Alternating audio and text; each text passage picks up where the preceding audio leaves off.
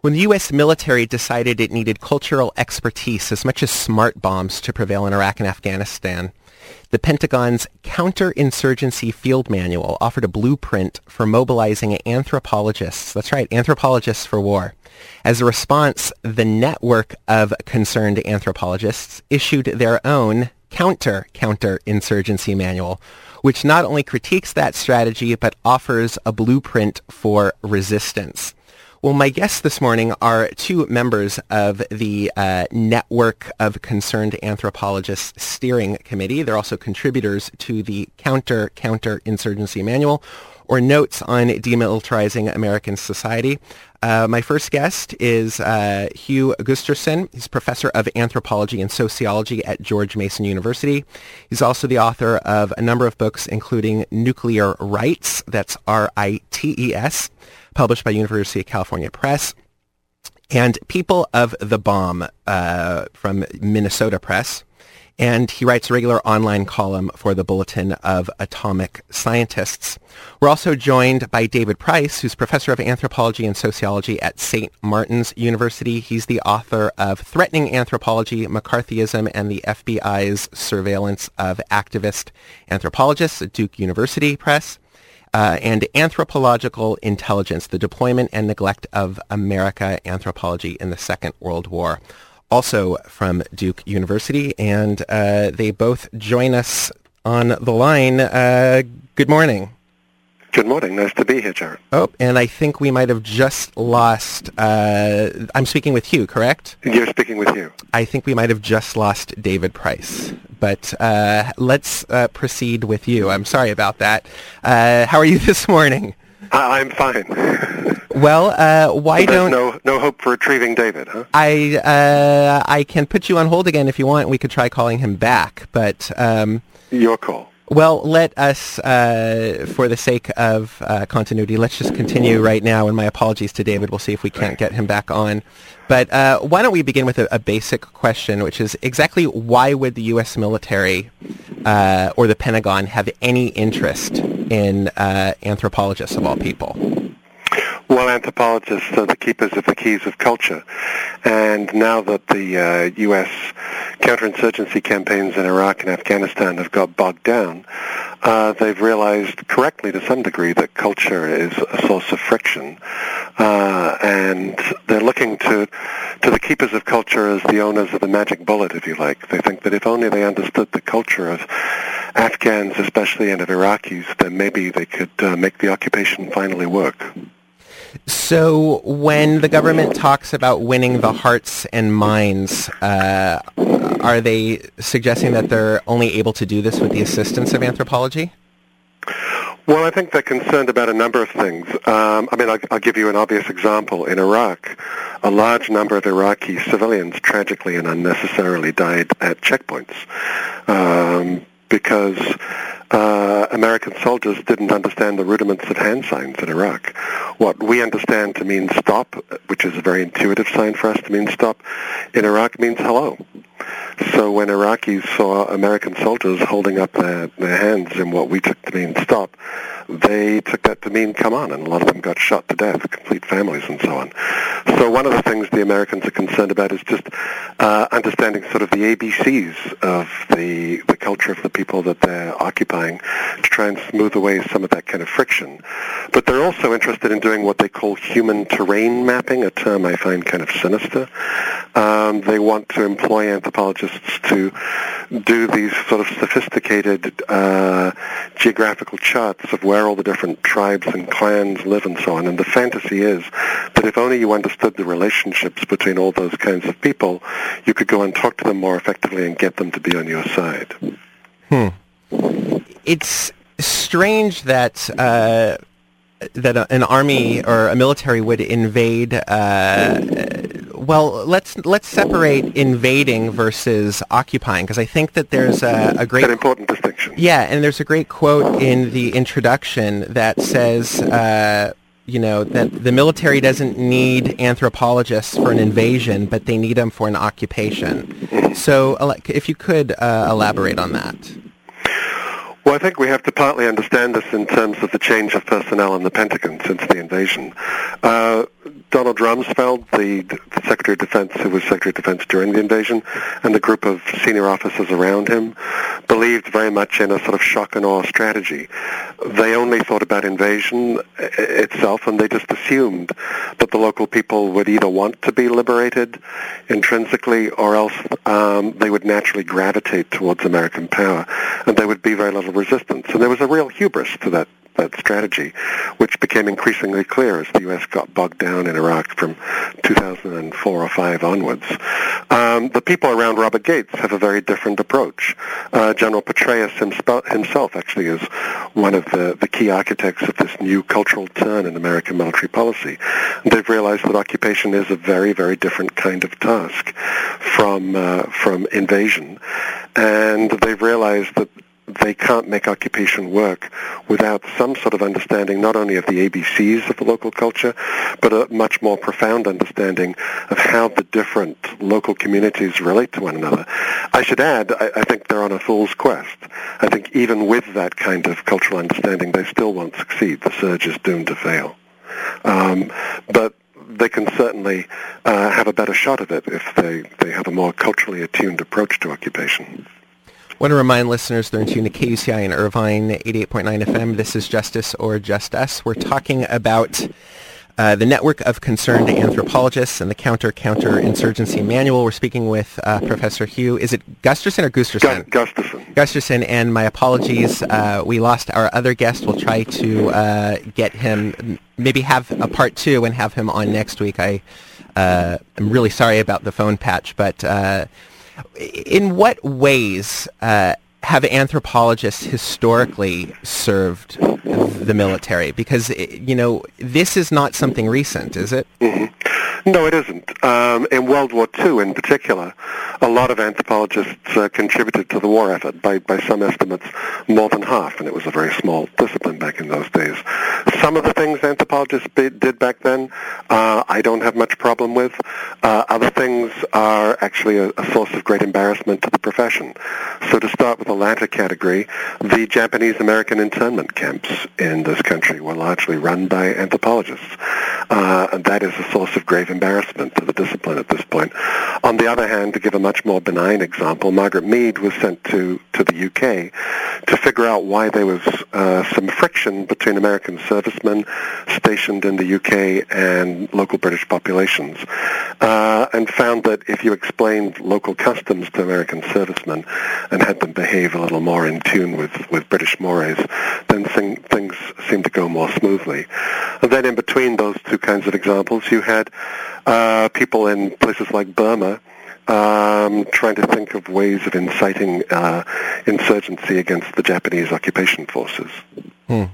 No, we should probably back up a bit, actually, and just clarify for listeners precisely the definition and the functions of an anthropologist. I mean, I'm sure most of our listeners were broadcasting from the University of California Irvine campus, and I'm sure most of our listeners are aware, but anthropology is the study of cultures and customs and so forth. That's right, and it's undergone a sea change in the last 2 or 3 decades. It used to predominantly be the study of so-called primitive peoples, and, in the face of globalization, we're kind of running out of those people. Increasingly, anthropologists do field work either with urbanized populations in the Third World or in the United States as well. So it has become a very different kind of discipline. And I think the people in the Pentagon who are interested in anthropology actually have not kept up with the changes in anthropology itself. And they think of anthropologists as sort of the custodians of tribes, a term that anthropologists themselves don't use anymore. So they tend to have this very frozen in time sense of what Afghan culture is like. And often when they talk to anthropologists in the flesh, they find us frustrating to talk to because we tell them everything is much more complicated than they wanted us to say it was. Maybe I could back up to your last question and say a little bit more about your question of how anthropologists have helped the military in the past. I talked about World War II, the so-called Good War, where many anthropologists were very happy to help the war effort. The Vietnam War was a very different kind of story. During the Vietnam War, the U.S. military did again reach out to anthropologists and ask if they could help out with counterinsurgency strategies in Southeast Asia. And there were a small number of anthropologists who were doing covert studies on behalf of the Pentagon. And when their names were revealed and the kind of research they were doing was revealed publicly, it caused complete uproar in the American Anthropological Association. And it led to the writing of the very first ethics code, actually, in 1971, an ethics code that prohibited most of those kinds of military consulting by anthropologists. And so there was a sort of breach between the anthropological community and the military during and at the end of the Vietnam War, where anthropologists as a discipline largely repudiated much of the work the military wanted anthropologists to do for them as a violation of our own ethics code. So it seems that one of the things that keeps emerging in this is, it's hard to think that the Pentagon would turn to a discipline, whether it's, psychology. Certainly, psychology has been in the news a lot because there's a big debate in the APA about interrogation and torture. Harsh interrogation and torture.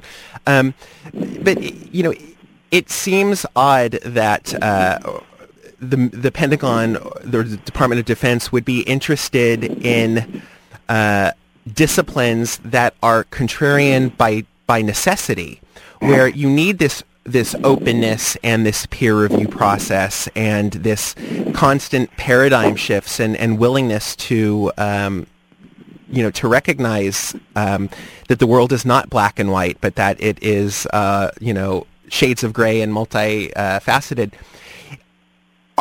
Is the Pentagon and the Department of Defense, is the military looking for legitimization of what their already devised blueprints from anthropology, or do you think they genuinely want to understand cultures so that, I don't know, there are less casualties, there are less... I mean, certainly we believe, at least I believe, that the military doesn't want many casualties if they could avoid it, but I mean, it almost seems that they're being disingenuous about their interest in anthropology. And I was wondering if you could comment on that. Well, of course, the Pentagon is not a single thing, right? It's a massive and very complicated organization. There are some anthropologists working within the Pentagon, who I think of as rogue anthropologists in a way, who are entrepreneurs of some of this turn towards anthropology. And I think they have a particular vision of remaking anthropology as a more militarized discipline. And they've played a key role as entrepreneurs of this military turn. And then there are people within the military who realize that current counterinsurgency strategy isn't working. And if there are people who say that anthropologists might have a better idea, they're willing to give it a shot. And it's worse than what you say in terms of anthropologists always being interested in remaking the discipline. From the Pentagon's point of view, anthropologists are dubious partners, I would think. Anthropologists tend to be amongst the most liberal of any academics in the university. And worse than that, people usually become anthropologists because they have a sort of visceral sympathy for the marginal and dispossessed peoples of the world and see it as an obligation in some sense to understand those people and advocate for them. So we're not obvious partners in the task of military occupation of other peoples. And one of the reasons there's been so much resistance within anthropology to the Pentagon's cultural turn is that, according to our ethics code, we have a sort of Hippocratic oath obligation to do no harm to those we study. And it's very hard to square that central moral obligation in our discipline with enabling the occupation of those peoples. Well, and of course the basic tenets of academia, that there's openness and scrutiny and so forth. And right. When we were talking about, kind of how anthropology has served the military historically, particularly post World War II, the Counter-Counterinsurgency manual discusses, top secret dissertations and things of the like, which just totally fly in the face. I mean, forget the ethics of research, as in human subjects and so forth. Just the basic openness of findings, and some of the things that are mentioned in this book are quite amazing.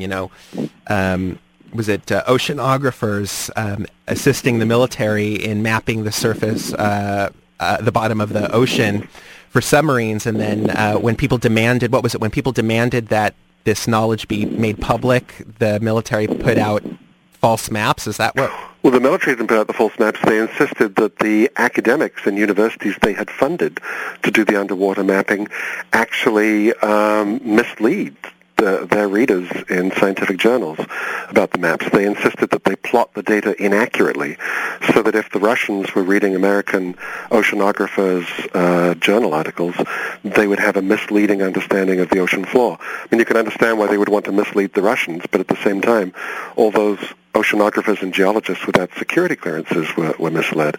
I think I point out in that piece in the Counter-Counterinsurgency manual that if you make up data or you deliberately distort them, usually you could lose your job. You could lose tenure in academia, but the Pentagon somehow turned that into a patriotic obligation. Well, and it seems that there are two different themes going on. One is that, their anthropologists have to worry about contributing to an unjust occupation, occupation in terms of a foreign country, and then of course, if they continue to breach, basic ethical guidelines, then they're also contributing to an unjust occupation. Occupation is in their profession.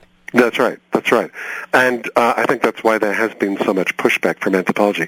I think your listeners might be particularly interested in hearing about a relatively new program that the Pentagon is trying to push called the Human Terrain System Program. Yes. So they've started to deploy all over Iraq and Afghanistan these human terrain teams. They're typically 5 people or more.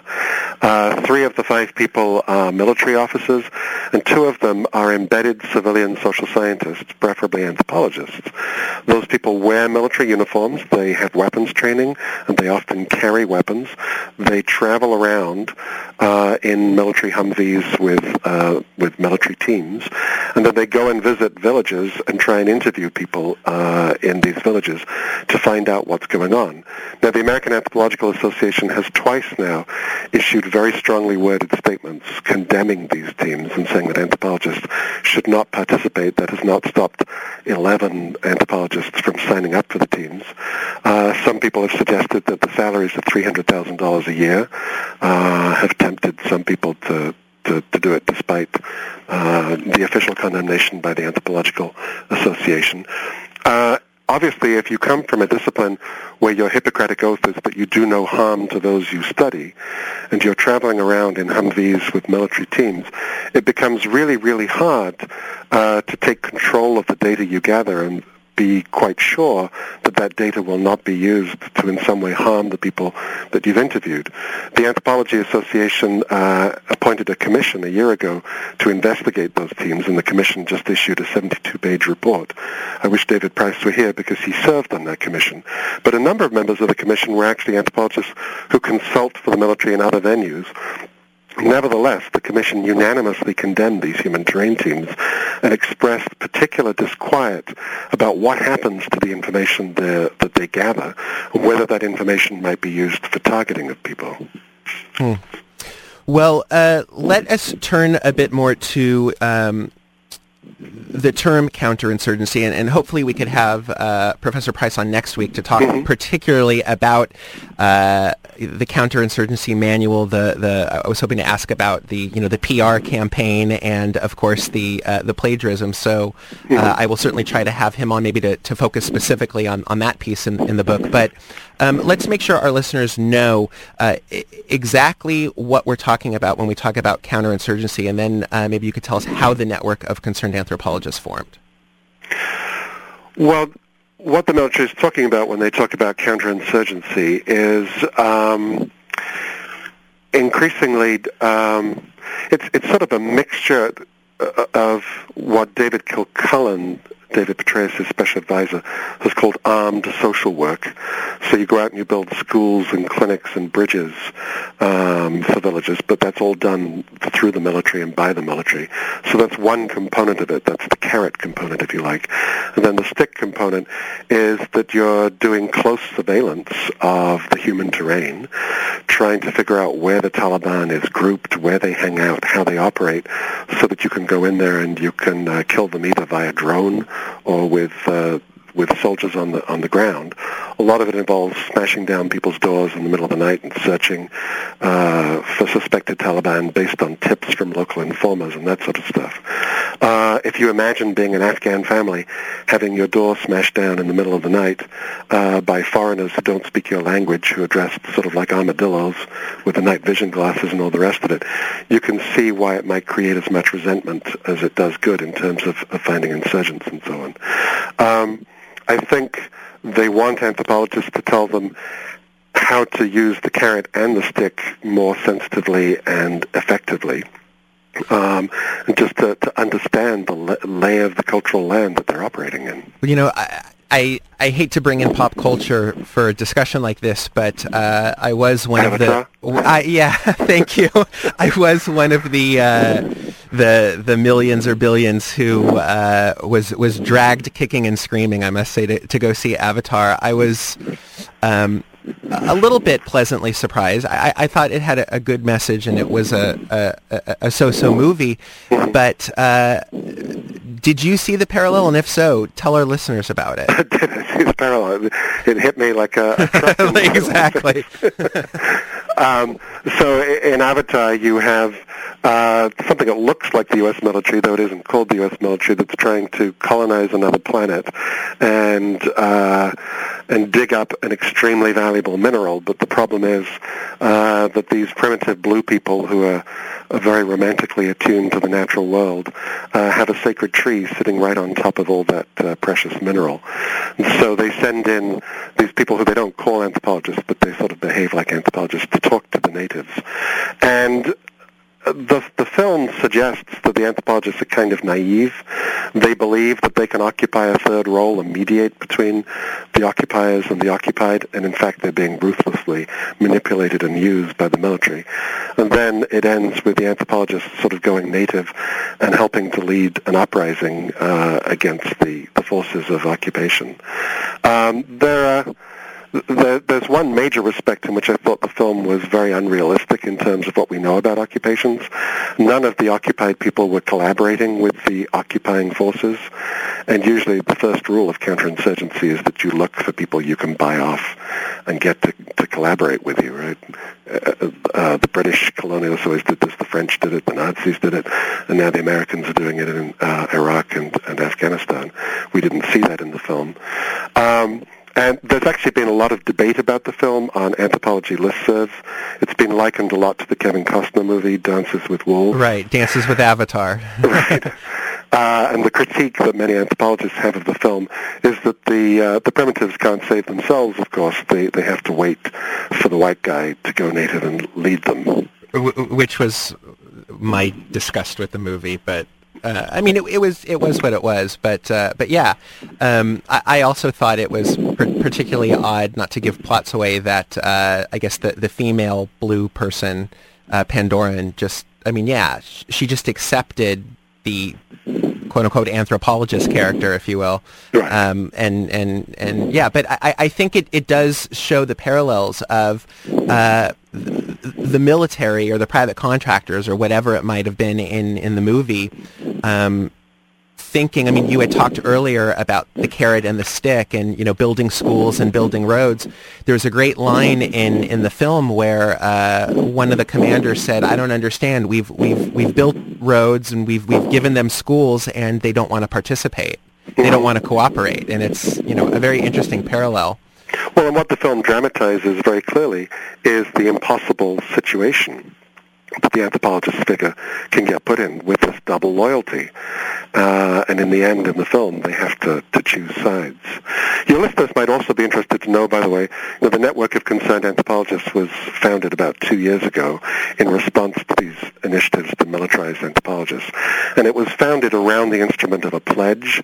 So a pledge was posted online for anthropologists to sign, saying that they refused to engage in counterinsurgency work. And, we're not a large profession. There's maybe 10,000 anthropologists in the U.S. Over 1,000 people have now signed that pledge, over 1,000 anthropologists, which is pretty remarkable. Well, tell our listeners about the Counterinsurgency Manual. And I guess you'll have to say a little bit about the Counterinsurgency Manual, and then where did the idea come from to put out a counterinsurgency manual? Well, the idea for the Counterinsurgency Manual was a direct response to the Counterinsurgency Manual itself, which was put out by the U.S. military as the first rewrite of counterinsurgency doctrine in many decades. There are some anthropologists who helped to work on the Counterinsurgency Manual for the Pentagon, and Chapter 3, I think it is, in particular, talks about the central role of understanding culture in effective counterinsurgency. And so the group of 11 of us who founded the Network of Concerned Anthropologists were disgusted by the Counterinsurgency Manual on a number of levels. First of all, as David Price showed in his own work, parts of it were plagiarized, so it violated academic norms of good behavior. The representation of anthropology in there is very crude and very old-fashioned. And we were just disgusted to see our discipline, which has usually been about advocating for the marginal, being turned the other way around as an instrument for oppressing and occupying the marginal. So we put out this small little volume. It's about, it's large print, small pages, 190 pages or so. No footnotes, so easy to read, put out by Prickly Paradigm Press. And it looks at a number of different issues. It looks at the issue of plagiarism in the Counterinsurgency Manual itself. There's an interesting chapter on how the Counterinsurgency Manual presents itself as being very radical, but is in fact all about the very reactionary project of occupying other peoples. I have a chapter in there about what happens to disciplines when they accept large amounts of military funding, and I look at physics, political science, psychology, and communications in particular, and you see a very common pattern. The disciplines grow enormously thanks to military funding. They can train a lot more graduate students. They can hire a lot more faculty. But if you look at the kinds of research that gets funded, it's very, very narrow. So if you look at physics, when it accepted massive military funding during and after World War II, it grew as an infrastructure enormously, but the number of problems that physicists were looking at actually shrank. And so what you see in the university when a discipline agrees to be militarized is that it grows, it gets more resources, but the kinds of problems it gets interested in narrow. And you see this marginalization of critical, liberal to leftist voices within these disciplines. And so many of us are very afraid that this could be what is about to happen to anthropology, and we want to protect anthropology from that kind of future. And now we're just about out of time, but I want to get in a couple last questions.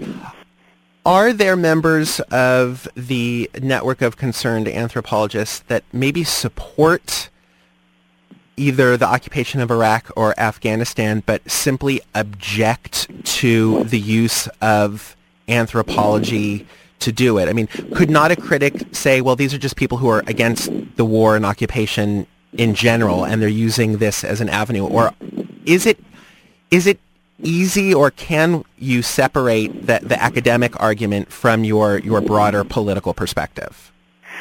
I think the 11 people who founded the network are against both wars and both occupations. If you define a member as someone who signed our pledge, that would be right. Over 1,000 anthropologists. A supporter, I should say. Yeah. We don't have membership dues or anything. Right. I'm sure that many of those people supported Afghanistan, but not Iraq. Now, some of them may have changed their minds about Afghanistan since the original attack. But I know that there were people who supported the U.S. assault on Afghanistan, but thought that Iraq was misguided. But we also have a number of people who support us purely on grounds of professional ethics. They think that what anthropologists are being asked to do in those two theaters for is a grave danger to the integrity of the discipline. And we're a broad church. We don't have a sort of ideology litmus test. As long as you're willing to sign the pledge saying that anthropologists themselves shouldn't undertake these kinds of counterinsurgency tactics, then you're a supporter as far as we're concerned. And actually, one of the 11 founders is a former U.S. military officer. So it's not like we're all rabid, foaming at the mouth anti-militarists. Finally, what could listeners do if they want to either sign the pledge or if they're concerned that maybe their discipline is... Well, obviously, the first thing to do would be to buy the Counter-Counterinsurgency manual. And none of the royalties go to us. They all go to Iraq Veterans Against the War and to the Network of Concerned Anthropologists.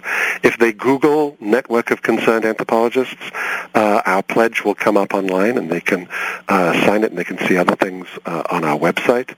But more generally, I think sort of the next deadline we have to think about in terms of the political calendar is July 2011. President Obama has set in concrete the surge that he's mistakenly decided to do. But he said that come July 2011, the U.S. will start to withdraw from Afghanistan. And it's very unclear what he means by that. Does he mean that the U.S. will withdraw 100 troops, and that will mean that we've started to withdraw, but that the tail end of withdrawal will stretch over many years or even decades? Or does he mean something much, much more substantial? And I think it's really important that people who care about this issue start now to put as much pressure as they can on the White House to say that it was a mistake to do the surge, that the withdrawal that begins in July 2011 should be real and substantial. And my own analysis as a professional anthropologist is that the more U.S. military people you put in Afghanistan, the more casualties there will be on both sides. You just cannot stop those people from wittingly or unwittingly committing atrocities that provoke resistance. So the people in the military seem to believe that there's a sort of physics to this, where if you put more force from our side on the other side, it will reduce the insurgency coming from the other side. And they've got it fundamentally wrong. The more U.S. military personnel there are in Afghanistan, the more resistance there will be, not the less. And, okay, maybe they can damp things down a little bit in one province, in Helmand province, say, but the Taliban will just move somewhere else, and you'll get more insurgency elsewhere. So things are not going to get better over the next year. They're going to get worse. And the military is going to go back to Obama and ask for more troops. And it's really important that it becomes clear that there's a preponderance of public opinion against that, and that Obama has to have meaningful demobilization. It is the Counterinsurgency Manual or Notes on Demilitarizing American Society from Prickly Paradigm Press. Proceeds go to support Iraq Veterans Against the War, a great organization. We've had them on this program many a time, and I've brought them to my classes to speak to students, so that was certainly something I was happy to read about. You could check it out at Prickly Paradigm Press, and Professor Gustafson, I want to thank you so much for joining us this morning, and we will definitely try to get David Price on next week, so do try to tune in, where he could talk more about the Counterinsurgency Manual and the plagiarism aspects of it and kind of PR aspects that we didn't really get to talk about today. But I want to thank you so much for joining us this morning. Thank you, Jared. Take care.